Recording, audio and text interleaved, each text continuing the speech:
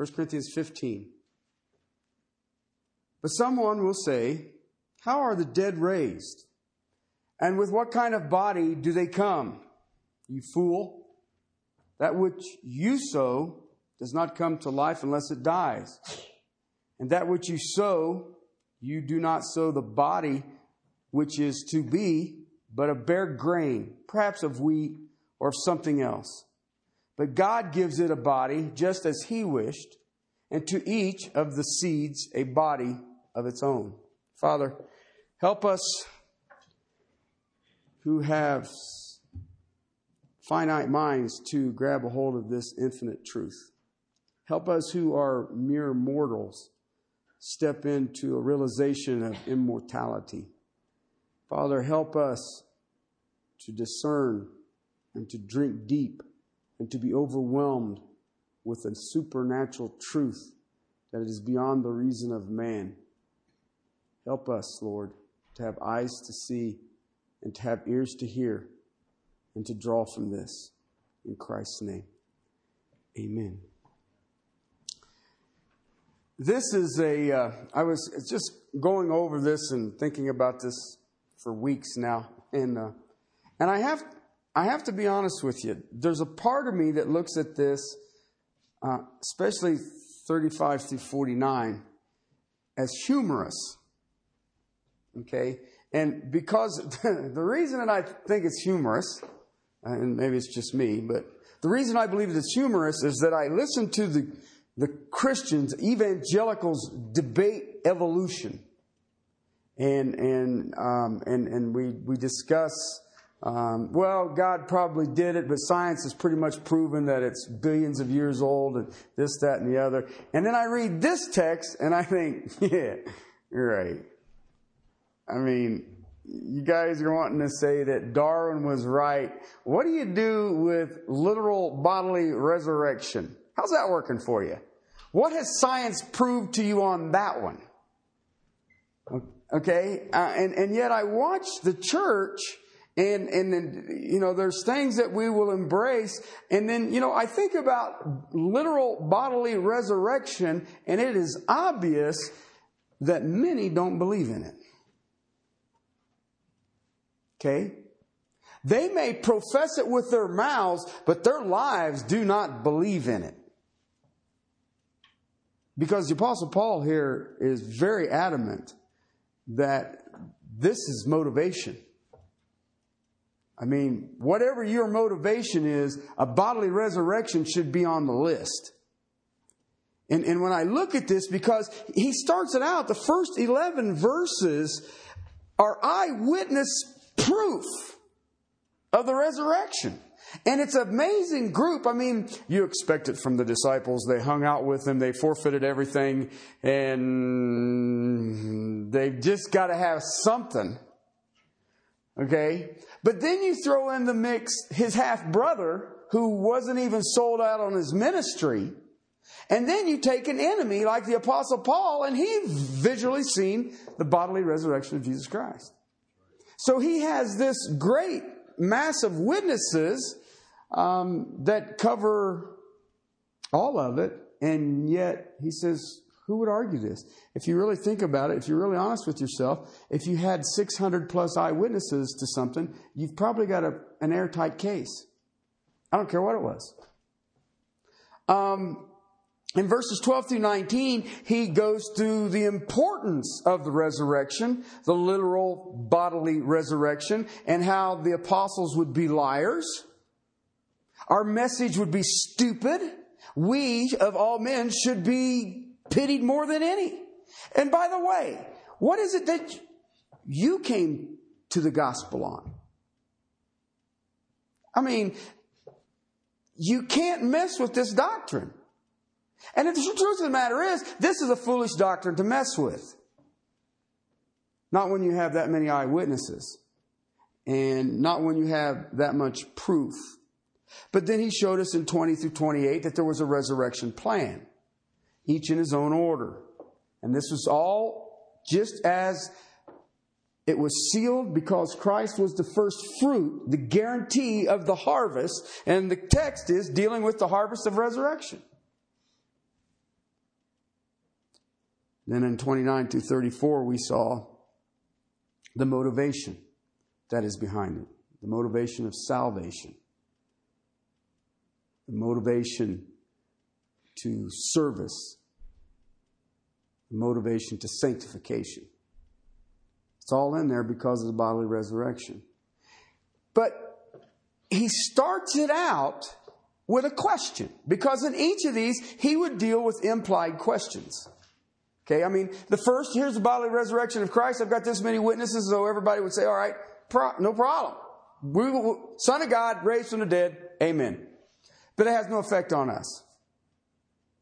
Okay, well, let me give you the importance of it not having an effect on you. Oh, by the way, if that don't work, did you know what the plan of the resurrection was? Or the motivation that was behind it? But here in 35, he asks two questions.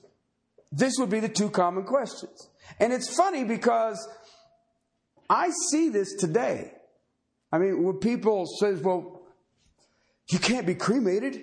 How will God resurrect your body? It'd be easy. You'll be able to spot them. There'll be the big pile of ash that kind of moves around. There shouldn't be no problem. Okay, but that's what they'll ask. What happens when a body is exposed to an explosion to the magnitude that there is no pieces left? What do you do with that one? Okay, so, but we have it. And there's many in the evangelical church today, and in some pulpits today, who will tell you that it is a spiritual thing. Has no implications to you in a physical realm. Because how are the dead raised? I mean, have you ever thought about that? Have you ever been to a funeral? Have you ever looked at what they do? If they use a casket, they seal the casket and they lower it down into a vault, and then they seal the vault, and then they fill that thing full of dirt. How are you going to get out of that? I'm just going to have them put a skylight in my casket.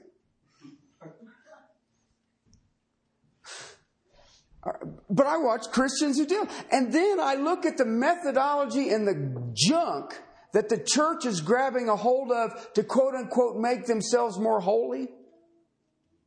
And they're living in the power of resurrection. Have you ever thought about that?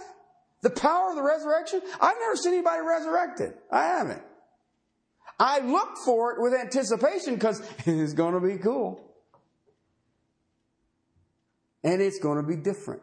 But how do I, as a being who has a lifespan, I'm living in a finite area, I'm living in mortality, how do I wrap my head around resurrection? How do I make that real? How is this even possible? I mean, we debate whether the earth is 1 billion years old. All right, you know what? I have more proof that it's not than I have proof that it is. I'll never forget one of the first times I ever flew across the Southwest, headed down toward L.A., and I looked at the Canyonlands and the Grand Canyon and all of that that's down there, and all you can see there, it's kind of fascinating if you really think about it, it is the way the water would run off. Had it been there, and then, did you know on the north side of that bugger there's a great salt lake? Where did that come from? It didn't drain. But you can look at it. In my driveway, I have recycled asphalt. If you take the water hose and sit there and run it where it goes down through there, it looks just like the Southwest. The water's moving away to the low spot. It's exactly what the Southwest looks like when you fly over it. I mean, it was a big flood, huh? Yeah, there was. Okay? That's the kind of stuff, you know, I have a dear friend. Some of you remember Henry Piontek. I've been in contact with his son, David. And David just can't believe that I believe in a young earth. And David's a hunter. And I said, well, let me ask you something, David. If we go out and shoot Bambi, and we dig a hole real fast and throw his old carcass in there and then cover it back up, how quick will it be before he is a fossil? Well, we can't make a fossil. I said, why not? Well, he would just decompose it, rot it, turn back to dust. I said, well, then where the heck did fossils come from? Well, he says, it takes a lot of pressure, has to be sealed off from the atmosphere right away, and you have to put pressure on top of it. And he goes off on this big old physics dissertation. I said, sort of like a big flood, huh?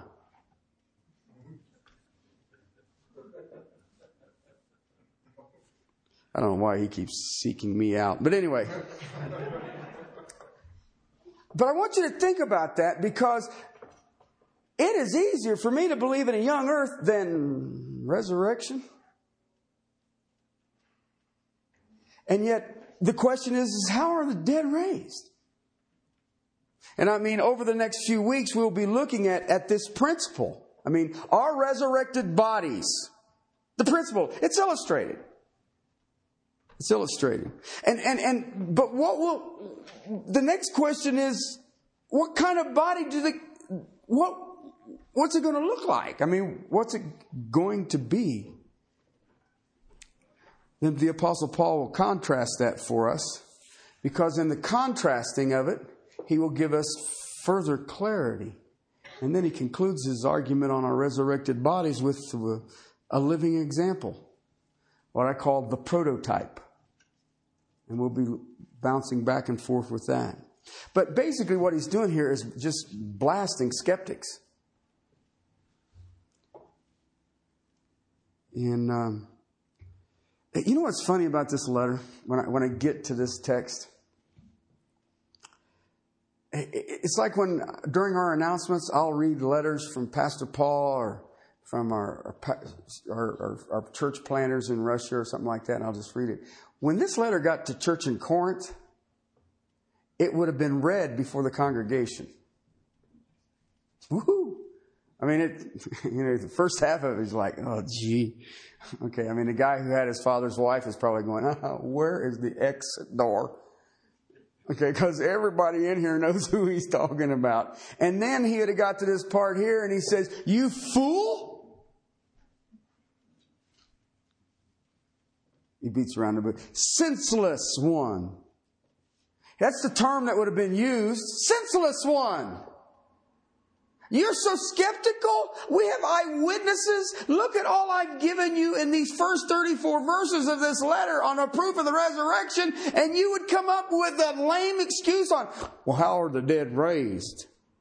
Well, you bury everybody with a little shovel. Okay, and when the body gets back alive again, he can dig himself out. Did you miss it? He raised the dead. I think getting them out of the ground is not going to be that difficult. You've got to keep the flow here in, because here's what he says. You fool. And then he uses this phrase, with your hand you sow. That's the literal phrasing in the original language. So he's tying senseless one. What do you do when you plant a grain seed?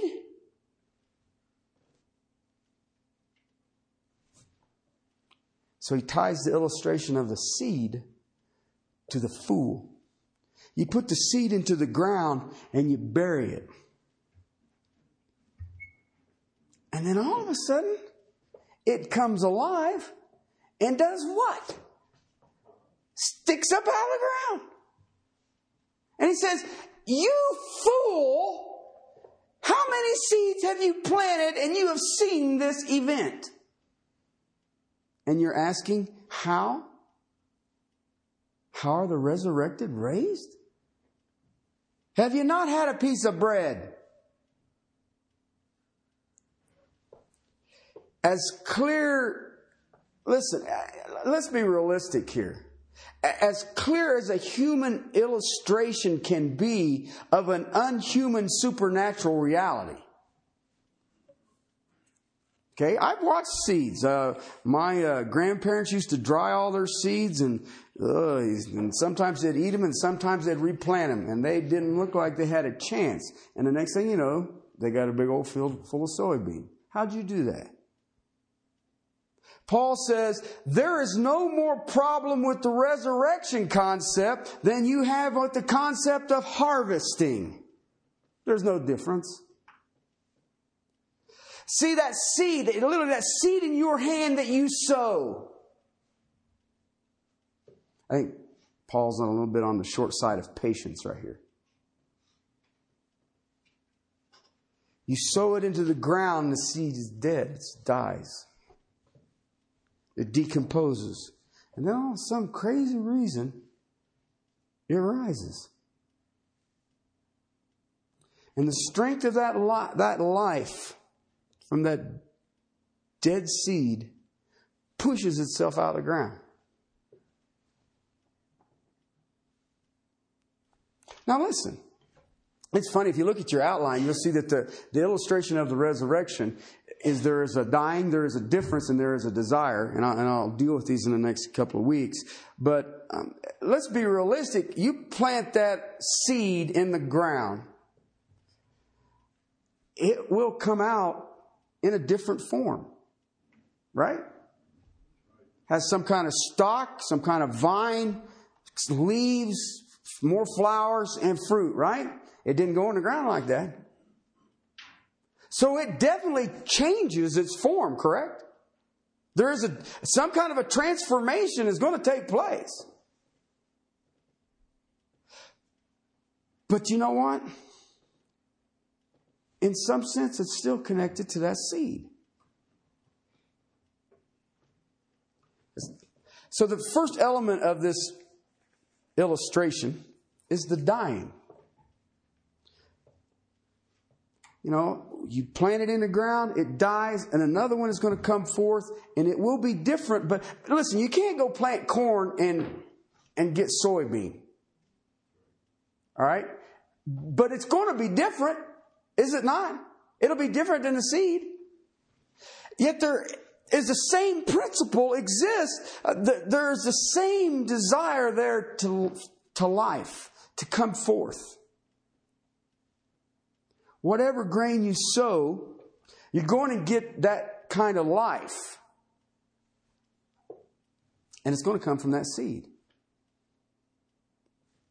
I mean, if I plant a maple seed, I'm not going to get cotton. Probably going to get a maple tree. All right? If I plant a grain seed, I can't expect it to grow trees. You know, I planted all this barley and I didn't get one pine tree. Can you believe it? And even if I plant the same, expecting the same plant, it'd be different in appearance than from that seed. That's what the Apostle Paul is getting at. And yet it's going to have the same, for lack of a better term, it'll have the same life principle. I mean, what you sow, you will reap. Right? I mean, that isn't even physics. I mean, that's duh. Paul says the key is that the decomposing of that seed, and that the dying of that seed, and then from that dying of that seed, from the death, it will push forth a life out of the ground. A new life. Different, but alive. And it's true. And he says that's what it is. That's resurrection. And I like the way, because he ties this thing together, because you fool, you sow with that seed in your hand, you sow with your hand. Does the same thing. And you're skeptical. And yet, there's a difference. There will be a difference. I want to deal with this a little bit, because I think we struggle with it. Is a death. All right? Jesus taught this in relation to his own death and his own resurrection. In the Gospel of John, chapter 12, Verse 24, truly, truly, I say to you, unless a grain of wheat falls into the earth and dies, it remains alone. But if it dies, it bears much fruit. Right? It'll bring forth much fruit. Jesus, speaking of himself, said that he must die, that he will bear much fruit. Use Paul's analogy in the 15th chapter of 1 Corinthians. He said he is the first fruits. He is the guarantee of a larger harvest. You know, I look at it and I think about this because here I have laid to rest very dear friends of mine. And we hurt when that happens. But have you ever thought of it that it is the end of the old and it is the beginning of the new? You know, we buried my dear friend Ed a few years ago. And I remember the last time he had consciousness, he was going to go in and have this biopsy thing done. They didn't know if he'd ever get off a ventilator. And he went in for the surgery, and I was there, his wife was there, it was just the three of us, and he asked me to pray. I said, well, okay, bro. And he says, this is my prayer. Most of you who remember him, his health had really gone downhill that last year. And he says, I want you to pray, Terry, that if I cannot come back and serve the church in the capacity in which I am, that I go home. And he was struggling. I mean, he was very weak and a lot of pain, medicated and all kind of weird stuff. Because, see, he looked at it as the end of the old, and the better is over here. Plant it in the ground, so when that new life rises up, it'll be different, but it'll still be the same. There is a transformation that takes place. Jesus was adamant about that.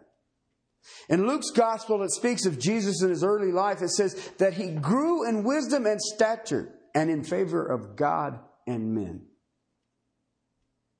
All right? So when you think about Jesus, do you realize that he started out as an infant? Listen, you need to understand this about him. He was, in all senses, a human body. I mean, if he took a mallet and smacked his thumb, it would send pain to his brain. It didn't matter. Working in a carpenter shop, I'm sure if you've ever worked with wood, there's them little things called splinters. Little buggers are everywhere, and you just can't seem to get around them. And they like to attach themselves to you. And sometimes you get great big splinters, and then just whee. Jesus would have gotten splinters. But he grew. He grew just like you and I. I mean, I was listening to the new papas in the church speaking of the sizes of their babies. And I remember those days. It was like a bad dream. What it is, you want them to roll over. All right, we got to roll over. Now let's crawl. All right, we got to crawl. Let's run. Let's walk. Oh my God, it's moving. And then you go from quick get up and walk to sit down and shut up. It's just a vicious cycle. It's just, you know, you sit there and think, well, I want this little child to talk. And then you're like, God, I wish this child would shut up. Well, it's true. If you've ever had them, you think, man, they were so darling when they slept all the time. Why did I want it to grow? Jesus was in every aspect that way. So when you think about that, think about his death. It was a real death. We're not talking a swooning. I heard somebody arguing that on Christian radio the other day. It was a swooning. And then in the coolness of the tomb, he regained consciousness. And then he, with holes in the arches of his feet and his wrists. He rolled a stone out of the way and went and partied with everybody. Sure he did. Okay. All right. He may not have died, but that's a miracle there. That guy get up and start to walk. And I mean, gee, many crickets. You just sit there and you go, do you realize how... Never mind. But yet his body was alive. His body was alive. I want you to think about that because it said that he grew in stature. You know, he was born in a manger and he was wrapped in an infant blanket.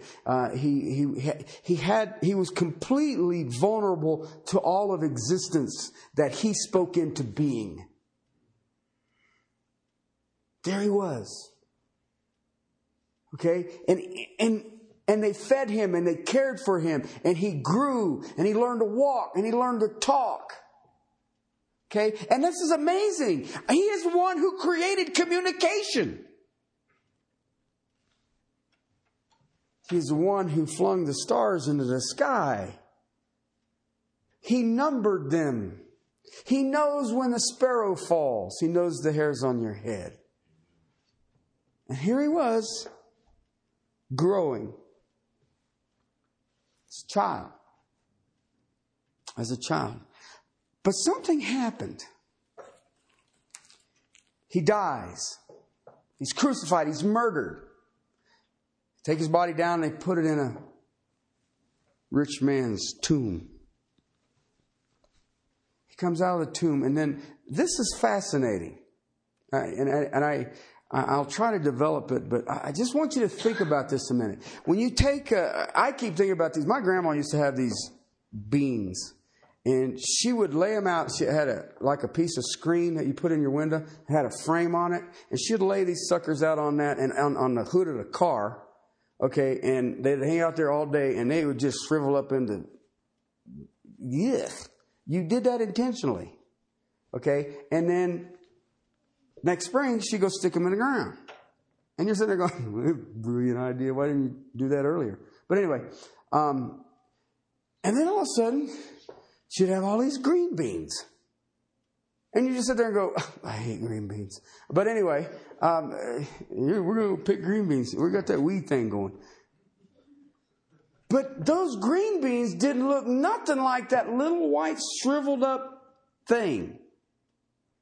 Right? All of a sudden it comes out of the ground and it's green and it's lush. It's got leaves all over the place. Then all of a sudden you get these little big flower thing and all of a sudden a little pod comes out of it and you get a little, and you got more of them dumb old green beans again.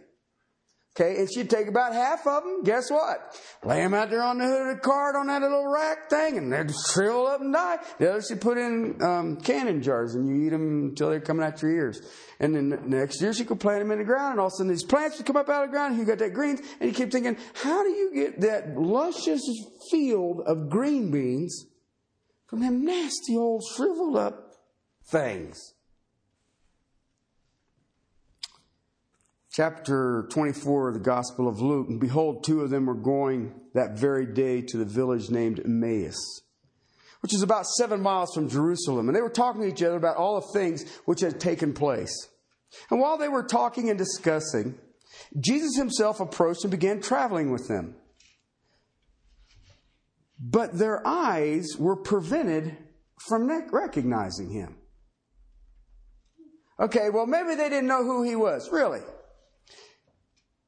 And he said to them, what are these words that you are exchanging with one another as you are walking? And they stood still, looking sad, and one of them, named Clopas, answered and said, are you the only one visiting Jerusalem unaware of the things which happened here in these days?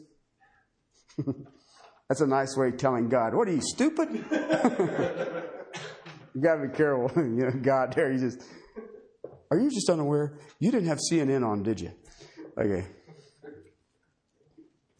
And he said to them, what things? And they said to him, the things about Jesus the Nazarene, who was a prophet, mighty in deed and in word and in sight of God and all the people. Stop right there. You know what that means? They knew who Jesus was. They knew who Jesus was. They didn't have a full understanding of it, but they knew who Jesus was. Okay? You have a baby to a man. He followed the natural movement of growth that exists with all of us. He was murdered and placed in a grave. Here he is on the road to Emmaus talking to these guys. And how the chief priests and our rulers delivered him to the sentence of death and crucified him. But we were hoping that it was he who was going to redeem Israel. Indeed, besides all of this, it is the third day since these things have happened. But also some of the women among us amazed us when they said that they were at the tomb early in the morning and did not find his body. They came saying they'd also seen a vision of an angel. Crazy women. That's what they're thinking, man. Don't you ever kid yourself. I know what this is. A woman says she's talking to angels. Yeah, okay. Was it a little short, fat angel or was it a big, tall? Anyway. And they said he was alive. And some of those who were with us went to the tomb and found it exactly as the women had said. But him we did not see. He said to them, O foolish men, slow of heart, to believe all that the prophets have spoken. Was it not necessary for the Christ to suffer these things and to enter into his glory? Then beginning with Moses and all of the prophets, he explained to them the things concerning himself in all of scriptures. And as they approached the village where they were going, and he acted as though he was going further. But they urged him, saying, stay with us. Yeah, you are a great Bible teacher. You know, we still lost this guy, but it's obvious you know your Bible. We'll sit and talk about this. Stay with us. And getting toward evening, and day is now nearly over. So he went in to stay with them. When he had reclined at a table with them, he took bread and he blessed it, and breaking it, he began giving it to them. Then their eyes were open and they recognized him, and he vanished from their sight. Okay, listen. The seed went into the ground. Dead and decomposing. Life burst forth and forced it out of the ground. But it was different. I don't know how. In John's gospel, remember he appears to him in the upper room? Okay? I mean, he's there and then wait, how did he do that? And then when he shows up in their midst, of course it freaks them out. They said they were very afraid. I thought, there's an understatement in Scripture. Okay? He said, what does he say? He says to them, I'm hungry. I'm hungry. So they give him some fish to eat. He's hungry. Well, dude, if you just rose from the dead, you'd be hungry too. I haven't eaten in 3 days. And then he walks right through the wall. And I don't know what happened with the fish. Is it resurrected? Does a fish get resurrected if you eat it? I don't know.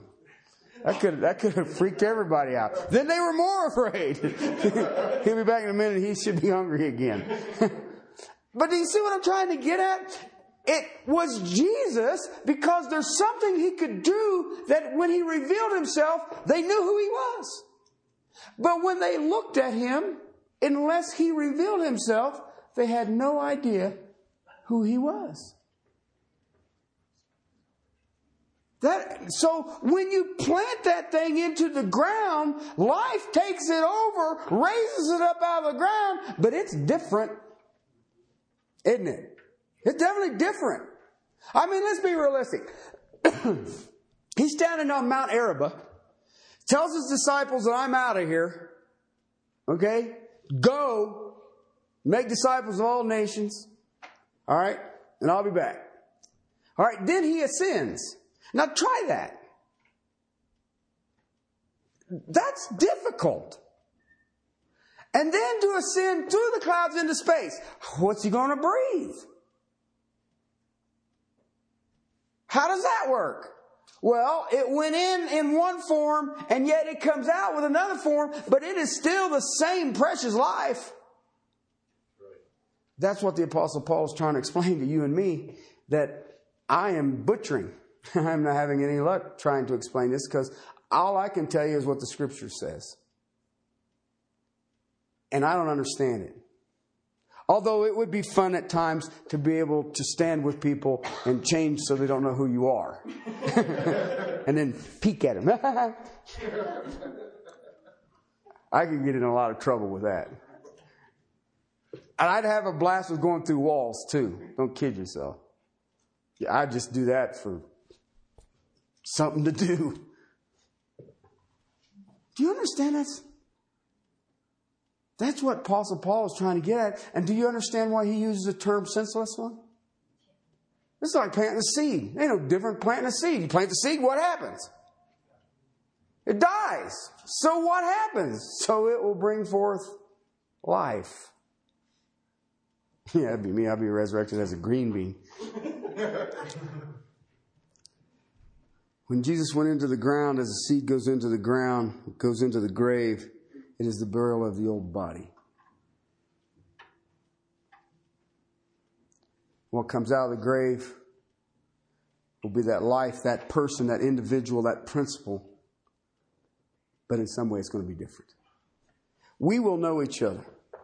Your personalities, your conscience, that you are is going to be intact. Your body will be different. It will have the ability to do different things. I mean, it gives a whole new meaning to the beam me up Scotty thing. I mean, he told the thief on the cross, today you'll be with me in paradise. And I know that is on the opposite side of creation. That's flying. I mean, that's some serious speed you're taking on there. And I've listened to people try to say, well, he's just going into a black hole. That's what it was. God just brought him a black hole and he went through time and, yeah. Sure enough. Okay. And that's all he's doing. He's just out cruising around. Okay. You still haven't dealt with he's omnipresent. All right. Just work on that one. That never get you going for a while. Okay. Well, how does he do that? He just got a lot of eyes. So I share this with you because we need to understand that in our bodies, okay, are just temporary. We get a little attached to it though, don't we? Okay? And I'm not saying don't take care of yourself. It ain't what I'm saying. But I do watch a lot of people who spend an awful lot of time trying to take care of themselves for no apparent reason. My mom ate healthy all of her life and had to have this much roughage and all this other stuff, and she ends up with colon cancer. And I said, wasn't that pleasant? You ate all that fiber for what purpose? Because you ain't telling me it's any good. I've had cream of wheat and yeah, well, it's good for you. Sure it is. So's air. But you see what I'm trying to get at? It's stuff like that I watch people get in these lines that says, well, I got to do this and this and this and this. Really? My Bible says, give thanks and eat. I like that diet program. It's just, thank you. This quarter pounder with cheese is going to be a dandy. Okay? That's the kind of stuff. But see, we get wrapped up here in this temporal understanding that we need to understand that the old has to come to an end. And the reason is the new begins. Okay? And that's what you and I have to pay attention to. When we read this, there's people look at me like, resurrection, what are you, nuts? Uh-huh. Yeah. I think it's the coolest thing in the world. Have you ever seen a seed, fool?